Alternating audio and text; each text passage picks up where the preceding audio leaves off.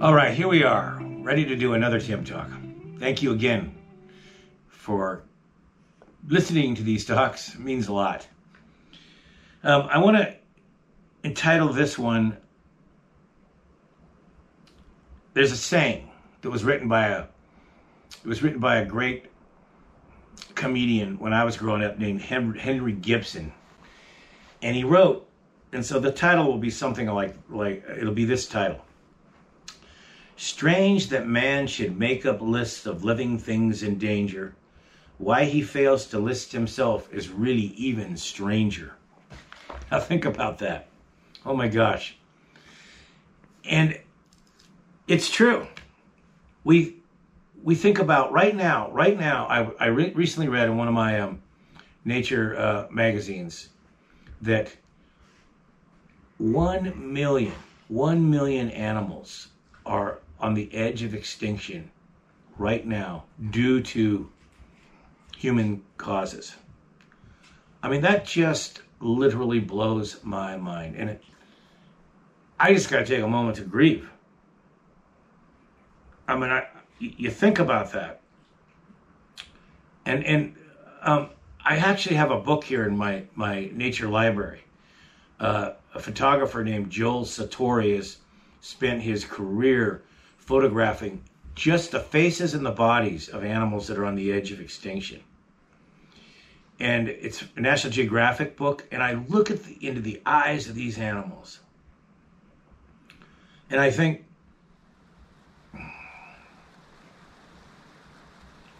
it's so unnecessary. You know, there's been past extinctions to our planet due to volcanic eruptions, due to nature climate change, due to asteroids hitting the Earth when the dinosaurs went.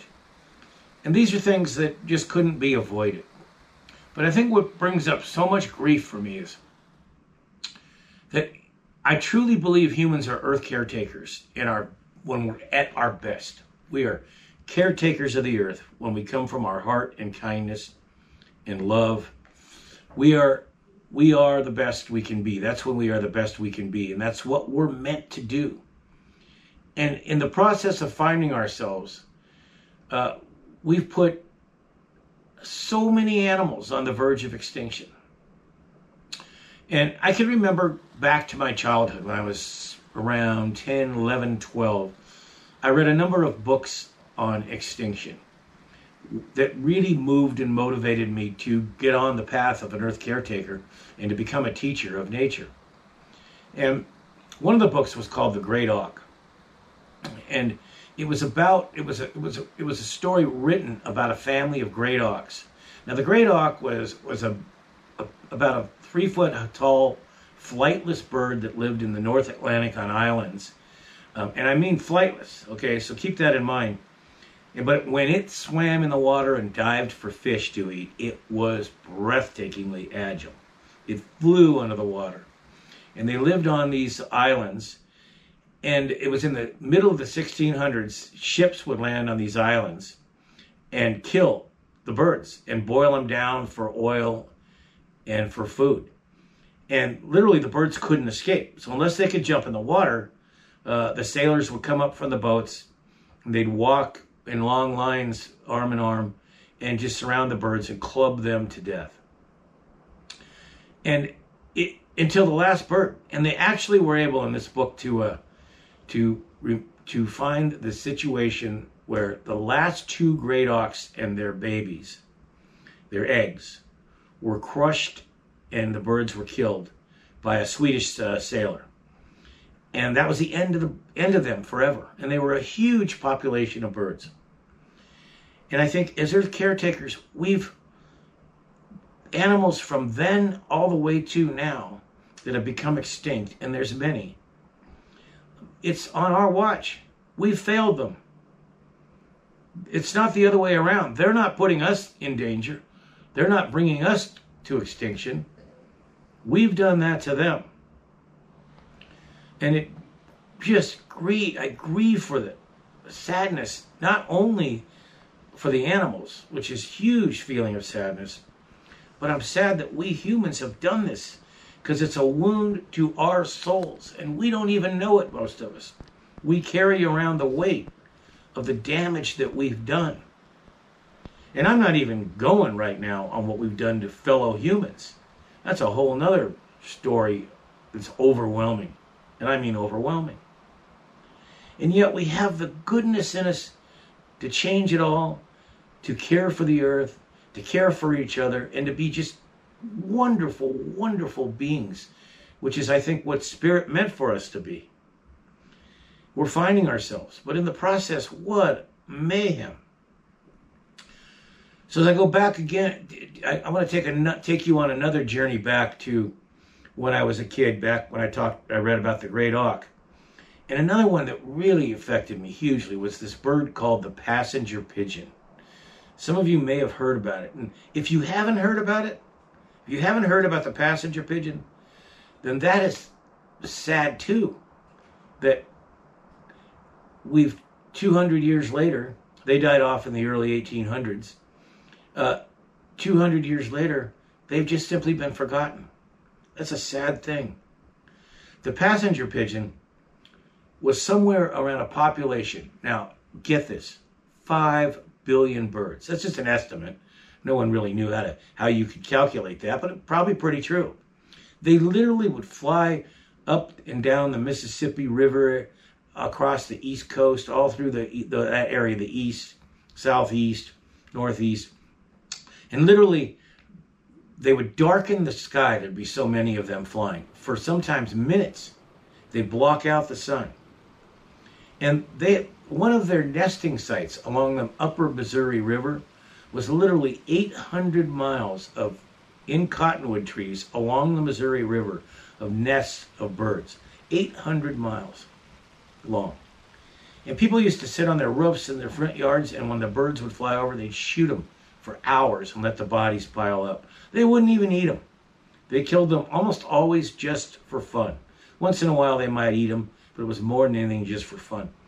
Till the last one, I think if I have this date right, was in captivity in the Cincinnati Zoo, and it died. Her name was Martha.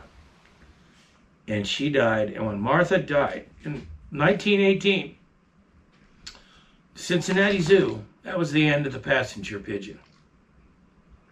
And when you think about how many other animals depended on them for food, birds of prey, and just what their poop did for helping trees to grow in their nesting areas. And you think about all the other animals that somehow or another their lives depended on the passenger pigeon and the concentric rings that went out when they died, the loss.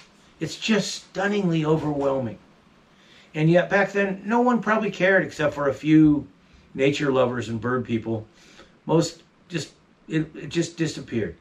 And I remember back when I was 20 years ago or so, I took one of my godsons to Washington D.C. for a week. We went to every possible museum and place you could. And we went into the Museum of Natural History, and I saw a stuffed passenger pigeon. And it just reminded me of what happened to them. And the story of the passenger pigeon and the great auk and a few others motivated me when I was a kid to get on the path of being an earth caretaker and fighting for the earth. I also fought hard because I loved wolves, and wolves were just systematically wiped out on purpose, calculatedly so, from most of the lower United States. Even in Alaska, they worked hard at it, but it was wilder. And I loved wolves. I'd been around dogs my whole life, and I had a good feeling for them, and that really motivated me too. But I guess the point of this Tim Talk is just to tell the truth first and understand, really, not from a shaming point of view, but what we humans have done and are doing still, and why we haven't learned the lesson in 200 years. Why we haven't. But really, we have to learn it. If we don't start to care for the earth and think about these other animals. It's like the great story you hear about when miners would take a canary into a coal mine, and if the canary died, it was because the air was becoming unbreathable, and it gave the miners a chance to get out because the bird was more sensitive. This is what's happening right now. These endangered species are simply saying to us what Henry Gibson said. I'll read it again. Strange that man should make up lists of living things in danger. Why he fails to list himself is really even stranger. That says it all. We're there right now. And while some of us may live into the future if we don't do anything, it's going to be a very strange place to live, very different than we know now. We are at a turning point in human history on the earth. And it's time for us to wake up from our deep sleep and go to action for the planet, and thus for all living things, the living planet itself, and thus for us and our friends and our families and our communities and our countries. It's the time. The good news is we know what to do. We can do it. What's it going to take to get us off our butts?